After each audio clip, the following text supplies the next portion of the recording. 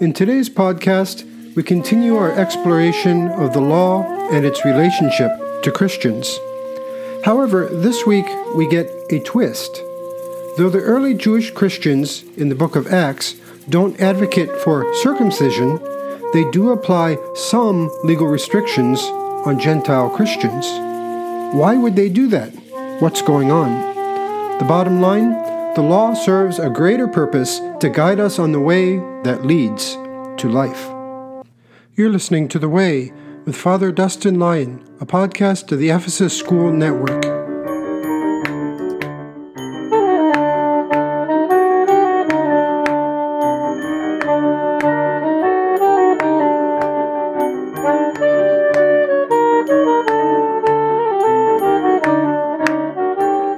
Welcome back to The Way podcast. I'm your host, Father Dustin.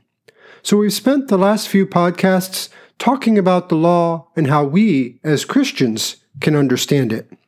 Last week we asked the question, do Christians still have to follow the Old Testament law?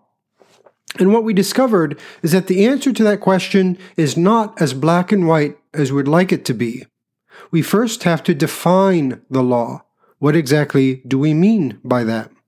To our surprise, we learned that when we talk about the law, also known as the Torah in Hebrew, which could be translated as instruction, we could be talking about the entirety of the 5 books of Moses: Genesis, Exodus, Leviticus, Numbers, and Deuteronomy.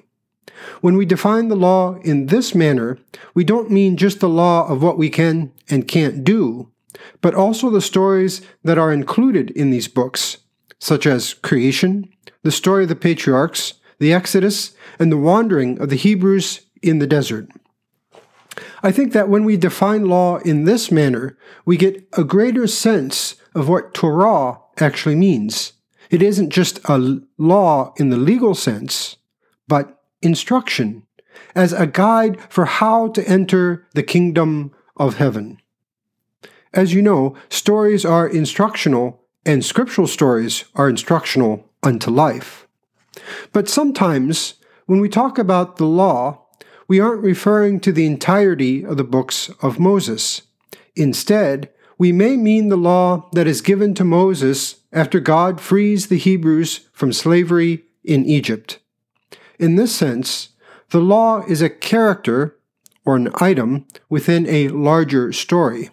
Now, this law, of course, has commandments that are to guide the Hebrews as they enter and live in the promised land.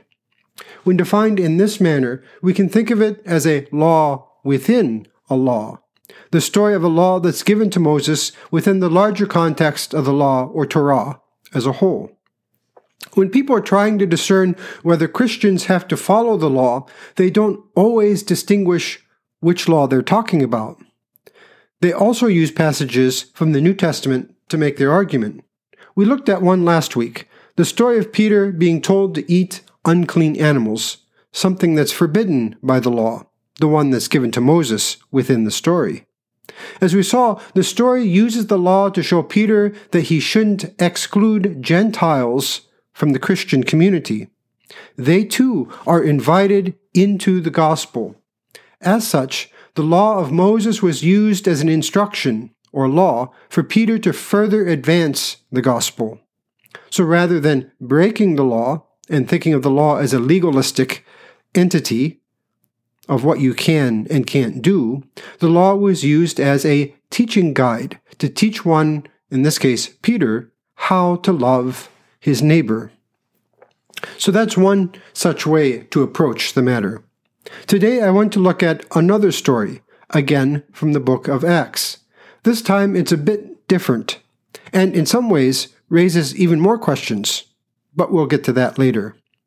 In this story, Paul has come to the Jewish Christian leaders in Jerusalem to receive a blessing for his mission to the Gentiles.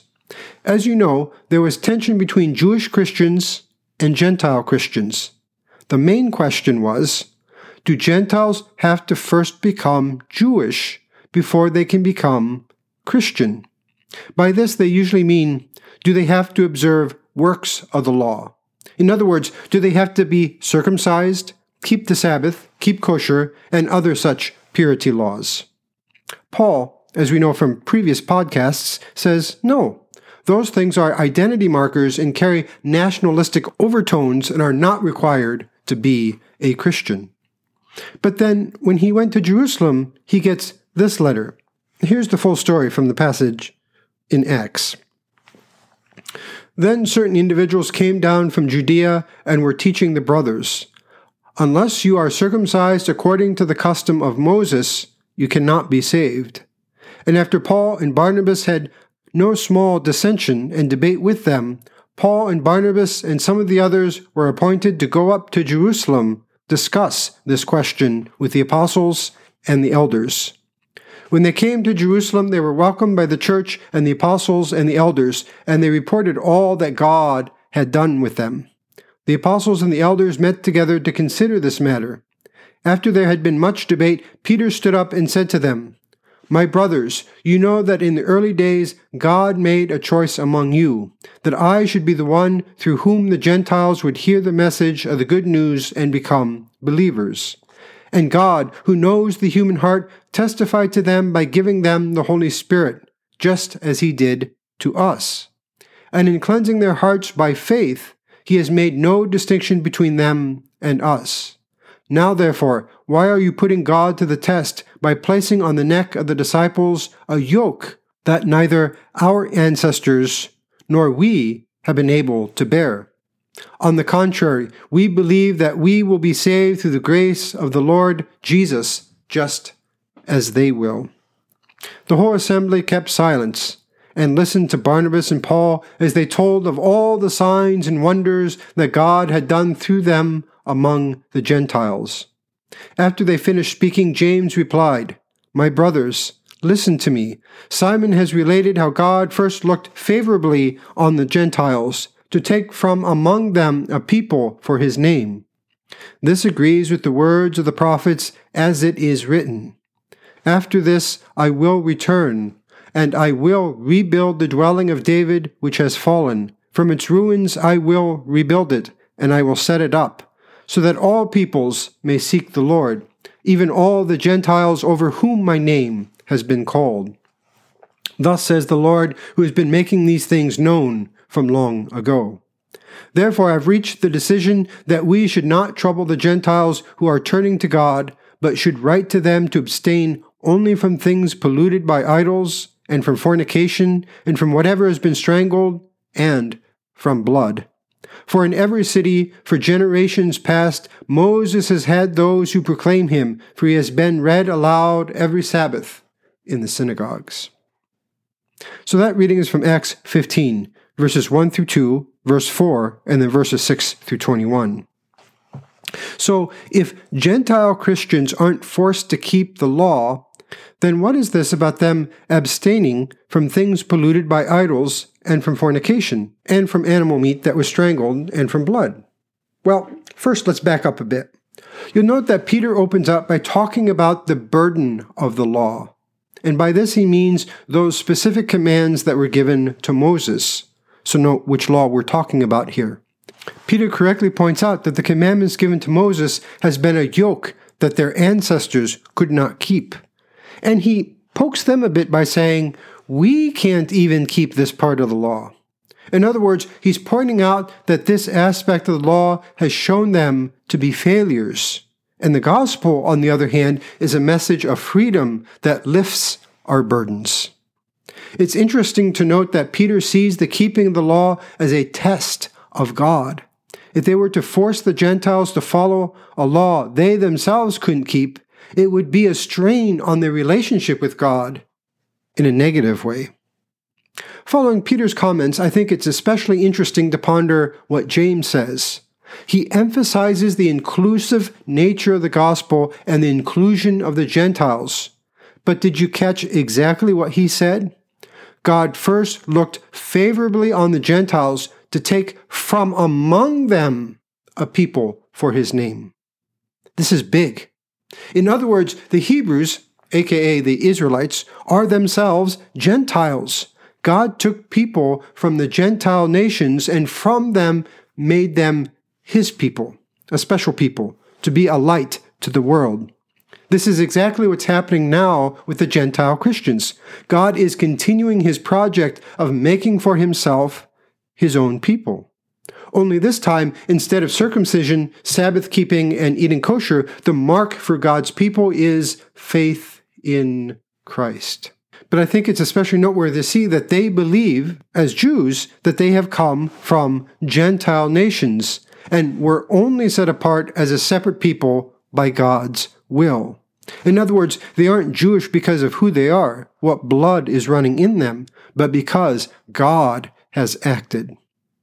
After this, James, of course, quotes the Old Testament, Amos 9:11-12, to show that God has always had the inclusion of the Gentiles in mind from the very beginning.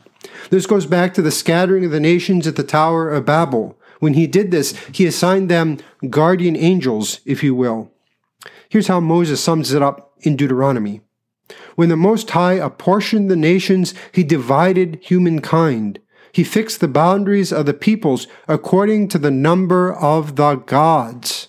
The Lord's own portion was his people, Jacob his allotted share. That's Deuteronomy 32:8-9. Here those guardian angels are called gods in the plural. According to tradition, these gods, or angels, or watchers, then cause the people to go astray and worship them instead of the true God. To set things right, God began by taking people from among the nations, starting with Abraham, to make them his own people, a people who would be loyal or faithful to him rather than those other gods. This is the beginning of the rescue project, if you will, which is now completed in Christ. Through Jesus, everyone now has an opportunity to be included in God's allotted share. Okay, I don't want to dwell on this too much because it's a large topic and we could spend weeks talking about this. But I will say, if you're interested in learning more, I highly recommend the book, The Religion of the Apostles by Father Stephen DeYoung. This book will introduce you to a whole new way of approaching Scripture. The main point I want to make is that James and those other disciples are recognizing that the inclusion of the Gentiles is not new. It's not plan B. It's something that has been planned from the very beginning. But, and this is huge, despite the plan always being to include the Gentiles, the Jewish Christian leaders still say they should abstain from things polluted by idols, and from fornication, and from whatever has been strangled, and from blood. Where do these come from? Is this not a law that they're imposing on the Gentile Christians? So these restrictions come from the law that was given to Moses, specifically Leviticus 17. Because of time constraints, we won't look at each one specifically, but what's interesting is that these laws specifically apply not only to the Israelites, but also to the aliens who reside among them. So in other words, the Jewish Christians weren't bending the rules or breaking the law. They were actually very carefully discerning the law. They saw the Gentile Christians as resident aliens, which is how Leviticus talks about those people, and applied the law appropriately to them without requiring them to be circumcised. Now, what does it mean to be a Gentile Christian and also to be considered a resident alien? Well, good question. I'm still thinking about that one. If you have any ideas, feel free to get a hold of me. I'd love to hear what you have to say. But we don't have to just understand these laws as legalisms that are being applied to Gentile Christians because they're being seen as resident aliens. As you know, when we're reading Scripture, there's always the surface level of understanding, and then there's a deeper spiritual level. And I think these restrictions can be understood in a much deeper level.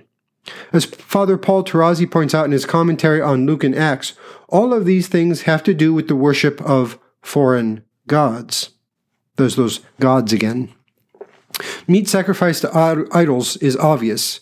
In addition, both the command not to eat meat strangled and to refrain from blood should also be understood within a sacrificial context, sacrifices to other gods. The only other command mentioned is fornication, which is porneia in Greek. This was commonly understood in the Old Testament as being unfaithful to God. In other words, if you started worshiping another god, you were committing harlotry, or fornication. The prophets don't hold back on this one and commonly accuse Israel of betraying God in this manner. So it isn't just about human relationships. Fornication can be faith in God, or your lack of faith in God. So the commands that James and the other Jewish Christians give are not arbitrary. They are about staying faithful or loyal or trustworthy to God. Once you've put your faith in Christ, it must stay there. You cannot go back and forth between different gods or different masters. So if you start to look at all of this in this way, again you see that the law that's given to Moses is serving a greater purpose. It's instructional, and in that sense, a part of the greater law that includes the entirety of the 5 books of Moses. It's instructional about how to walk the way, how to serve God and live a life that's worthy of the kingdom. And for me, what's most important is that it's not about being legalistic. It's about guiding people on their faith, helping them deepen their spirituality. Or, to use current buzzwords, it's about discipleship, creating strong, faithful Christians who won't wander away. So, do Christians have to follow the law? Well, if you're thinking about the law as an instructional guide, then the answer is yes, of course. It's the way that leads to life. But we can't be too legalistic about it. Okay, I'm going to leave it there. It's a busy week with Paraclesis and the Feast of the Transfiguration. But God willing, I'll be back next week. Until then, God bless.